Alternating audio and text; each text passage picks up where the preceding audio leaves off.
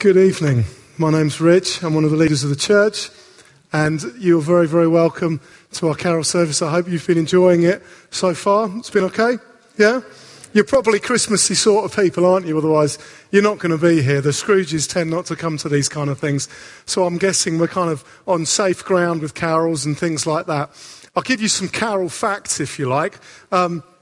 They've done a few surveys recently about Christmas, one of which is looking at the Christmas traditions and trying to work out which ones are the most popular and those kind of things. So they asked people, which of the traditional Christmas things do you like doing? And singing carols came fifth on the list, which isn't bad. 74% of people surveyed said they like singing carols and traditional Christmas songs, probably including most of you here tonight.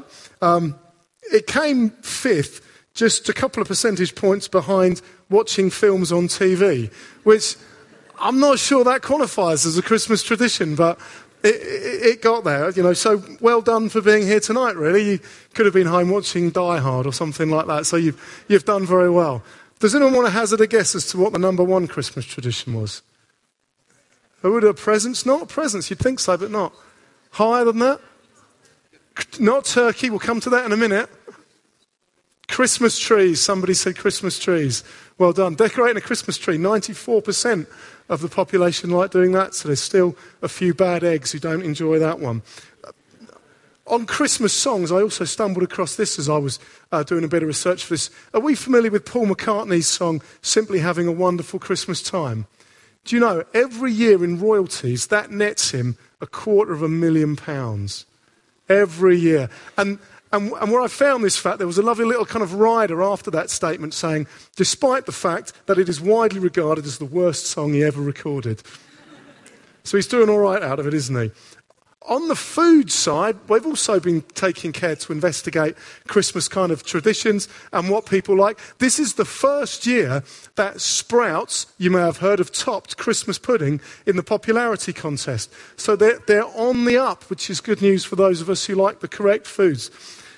Incidentally, in a different survey, Sprouts were rated higher than turkey itself. It's true. Unbelievable, isn't it? So presumably somewhere there are people tucking into the Sprouts and sort of putting up with the turkey. Well, I'll have a bit of that for the Sprouts. Anyone want to hazard a guess as to what number one was? On all the items in the Christmas dinner, the most popular one? Roast potatoes, you're absolutely right.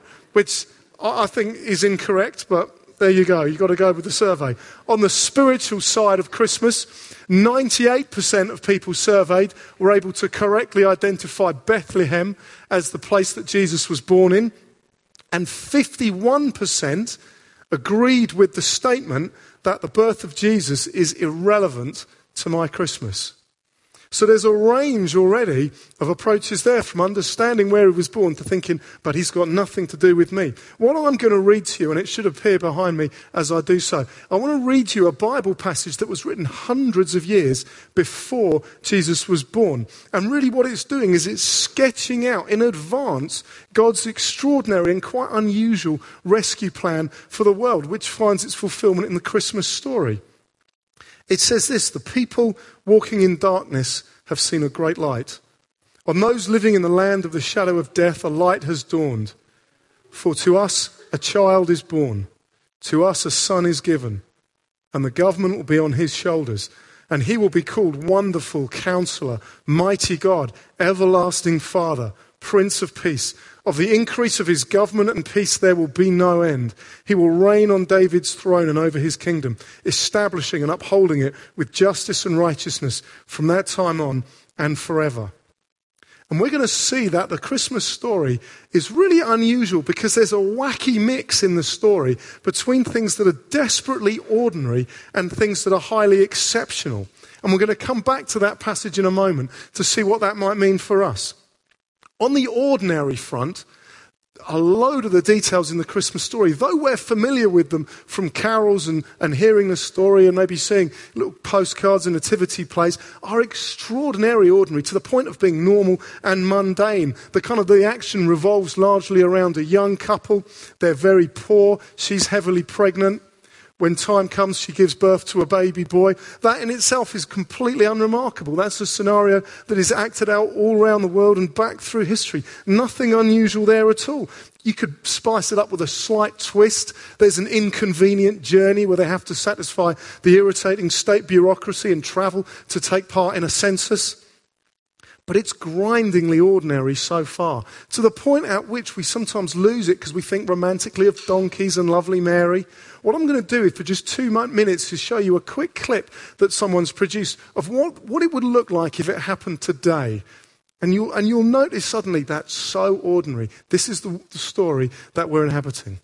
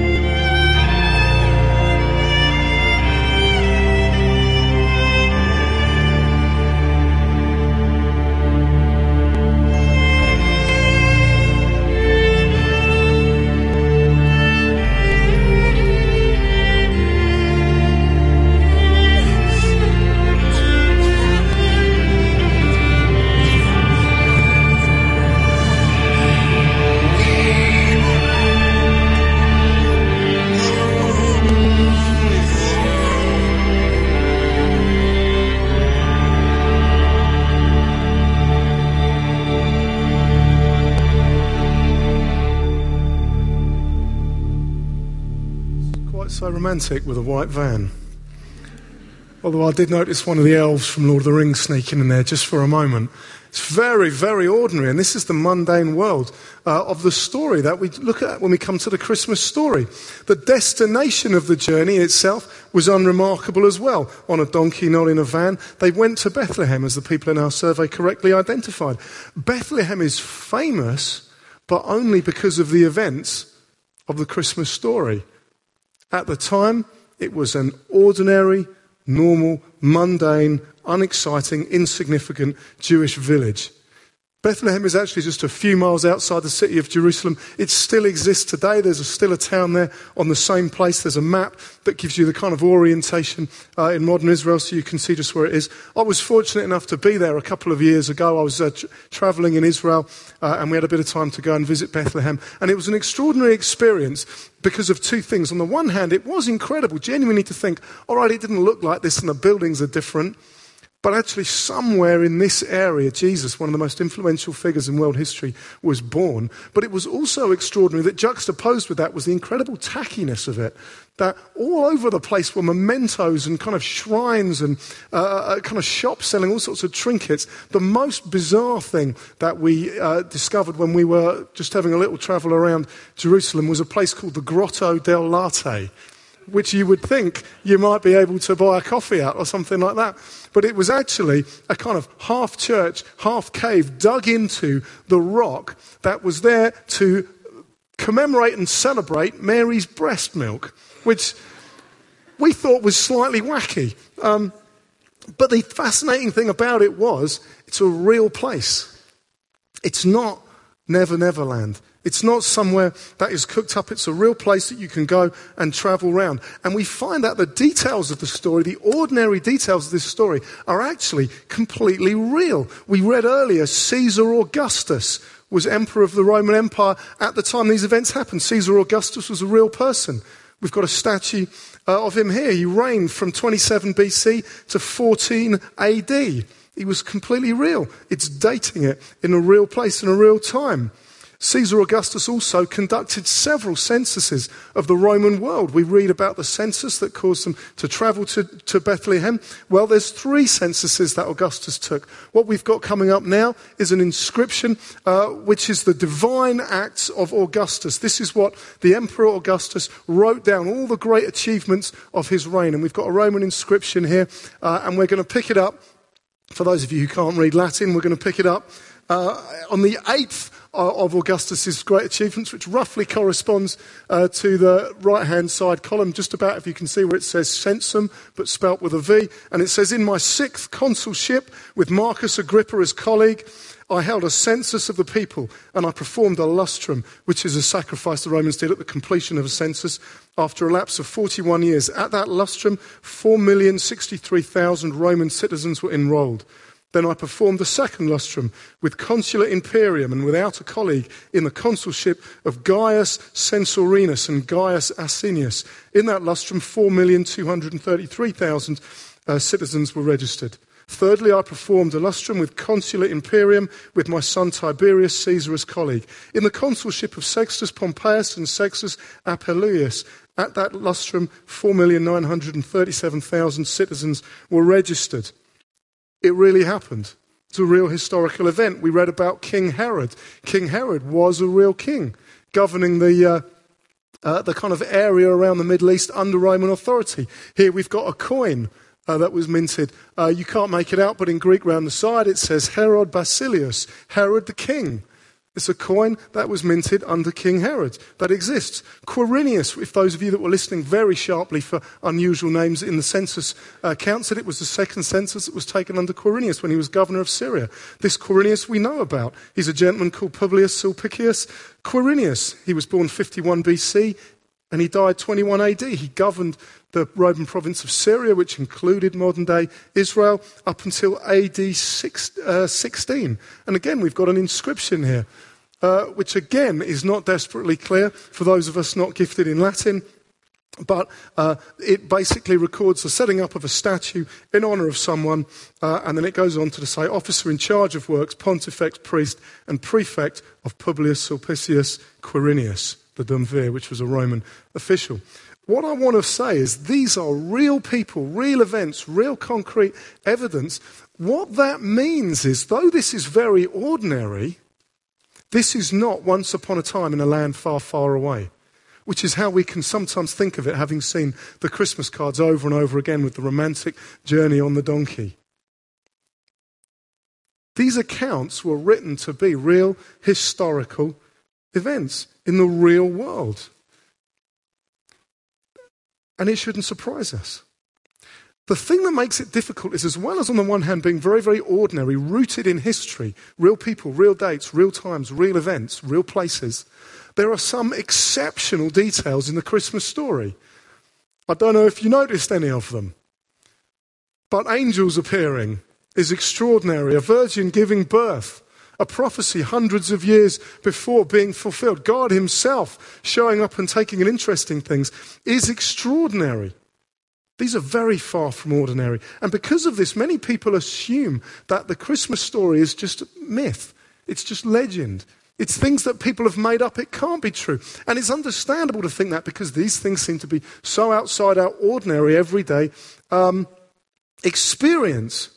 But what we need to understand is these are deliberately anchored in real time, real events, real people, real places. It's written as history. These events, these narratives, these accounts were written years, not centuries after the event. What we don't have is the equivalent of someone writing up the legend of King Arthur hundreds and hundreds and hundreds of years later. These accounts were written when some of the people involved in them were still alive. Luke, who wrote one of the accounts we read, the historian, says specifically that he investigated and checked with people. He would have spoken to some of the participants. It's very likely that we get the account of the story from Mary's point of view, from Mary herself speaking to Luke, who wrote them down. And so whilst the otherworldly element of it makes us think, well, surely this is just something out of a different kind of way of thinking, not real life, actually, the exceptional nature of these things demands that we have to decide how we're going to come to terms with it. And dismissing it as, oh, that's just untrue or impossible, may not be the best way of doing it. It's tempting, isn't it? To think, come on, angels turning up, virgin birth, God prophecies. And if there is no God, if God doesn't exist, then those things suddenly become highly improbable, don't they? If all we have is the kind of physical world around us that we can measure, investigate, and probe with science, then of course angels and God, and it's all very improbable. Although it's interesting, in another survey that's been conducted recently into people's spiritual beliefs, in the UK, 75% of people questioned said that they believed there was more to life and this existence than just things that can be experienced and measured through science and a scientific worldview. In other words, 75% of the people living in this country would say they believe in some shape or form of God or gods or spiritual world or angels or miracles. But if there's no God, maybe it's improbable. But just take a step and think, if God is real, if he does really exist, and if he exists whether we believe in him or not, he's not something that we create up out of our feelings or faith. If God really exists, are these things so improbable after all? How hard is it, if God really exists, to sort out conception? How hard is it to send a few angels? How hard is it to do a prophecy? How hard is it to appear? And what I want us to think about is this: if God really exists, maybe these extraordinary events in the midst of an ordinary life is God's way of knocking on the door. Maybe this is God's way of introducing himself. And yet we can do it almost back to front. We can be like the person sitting at home, hearing a knock at the door and deciding there's no point answering it because I know there's nobody outside. Well, hang on, think it through. What you've done is you've already started with your position and then you've kind of skewed the evidence to fit it. We can do exactly that with God. What if the Christmas story is God knocking at the door and announcing himself to us, and we say, well, all these extraordinary things, but I know there's no God, so they can't have happened. You're just like the person sitting at home saying, I hear the knocking, but I know there's no one outside, so that knocking can't exist. It's the wrong way round. If God does exist, actually these things are not so extraordinary himself. If God is knocking at the door, then maybe we need to pay attention to it. Jesus' birth, I believe, was God beginning to knock, beginning to speak to us. Jesus is like the story we've seen so far, a really weird mix of the ordinary and the exceptional. To jump back to the Isaiah passage, the first bit of verse 6 says, to us a child is born, to us a son is given. That's really ordinary. 300,000 babies born in the world every day. My guess is probably something like 50-50. That makes about 150,000 boys born every day. Why is a child born to us? Why is a son given to us exceptional? It's very ordinary. Jesus was a real baby. He would have cried. He would have needed feeding. He would have needed his nappy changing. He would have needed winding. He would have needed a bath. He would have needed a cuddle. He would need to go to sleep. A real baby. We don't have this kind of extraordinary kind of a glowing baby like you see on some of the Christmas cards. You know, there's the manger and everyone's gathered around and there's this extraordinary light emanating from it, like he's somehow got radioactive or something, and the glow is illuminating everyone, but everyone's kind of stepping back a bit because they don't want to kind of get involved in too much genetic damage. And at the end, the kind of the innkeeper comes to sweep up and clean up after them. It's like, what have you done to my manger? Not only have you given birth, I'm sweeping the Geiger counter off. It's going off the scale. The ox are refusing to eat it for health and safety fears. He's a normal-looking baby. No glow, no special kind of aura about him. If you'd have been there, you could have looked and seen, it's just a baby. It's ordinary. It's just a baby. To us a child is given. To us a son is born. It's just a baby. But it goes on to say more than that. He will be called Wonderful Counselor. Excuse me. Mighty God, Everlasting Father, Prince of Peace. Jesus was far more than just a baby. Jesus was God come down to earth to rescue us. Jesus was God born as a baby, growing up into a man to reconnect us with God. In Jesus, God becomes human. This is a unique breaking in to history. This has never been done before. This was so extraordinary. And yet, if you'd have been there, at Bethlehem, the real place, in the real time, in the reign of Augustus, during the census supervised by Quirinius, you could have seen the baby. and seen him there and touched him. If you'd have got close enough, I'd imagine Joseph would have told you to back off at that stage. But God coming to earth as a person right in front of our eyes. It's because Christianity is not based on mystical experiences and philosophies. Christianity is based self-consciously on historical events. Christianity doesn't claim that, hey, if we're all nice and do certain things, maybe the world will be a better place. Christianity claims, do you know what? One day in real life, God really became a human to come and rescue us and reconnect us to himself. Verse 2 that we read says, the people walking in darkness have seen a great light. It's speaking about the birth of Jesus. It says, living our lives without God, we're like people wandering slightly aimlessly in the dark, and we can't really see where we're going or how we're getting anywhere. We can't really work out what to do with ourselves. We can't really work out how to make life work. We don't see life correctly. We don't perceive the world as it really is. It's like we're in darkness. We're like those people in days gone by, in the past, who believed that the earth was the center of the universe and the sun and the planets and the stars all revolved around the earth. And we know now that's completely the opposite. And yet we do that with God. We think we are the center of life and everything else revolves around us. Whereas actually the reality is we've displaced God from the center. We don't see clearly. We're walking in darkness. We're feebly groping forward, trying to find sense of life, trying to find meaning, trying to find purpose, trying to find something that works and makes life have a purpose to us. Jesus, it says, came to be a bright light shining. With the birth of Jesus, it wasn't just a baby, and it certainly wasn't a glowing baby. But yet spiritually and metaphorically, suddenly, in the world of darkness that you and I live where we stumble about, suddenly it was like dawn has broken. It was like the long Antarctic winter.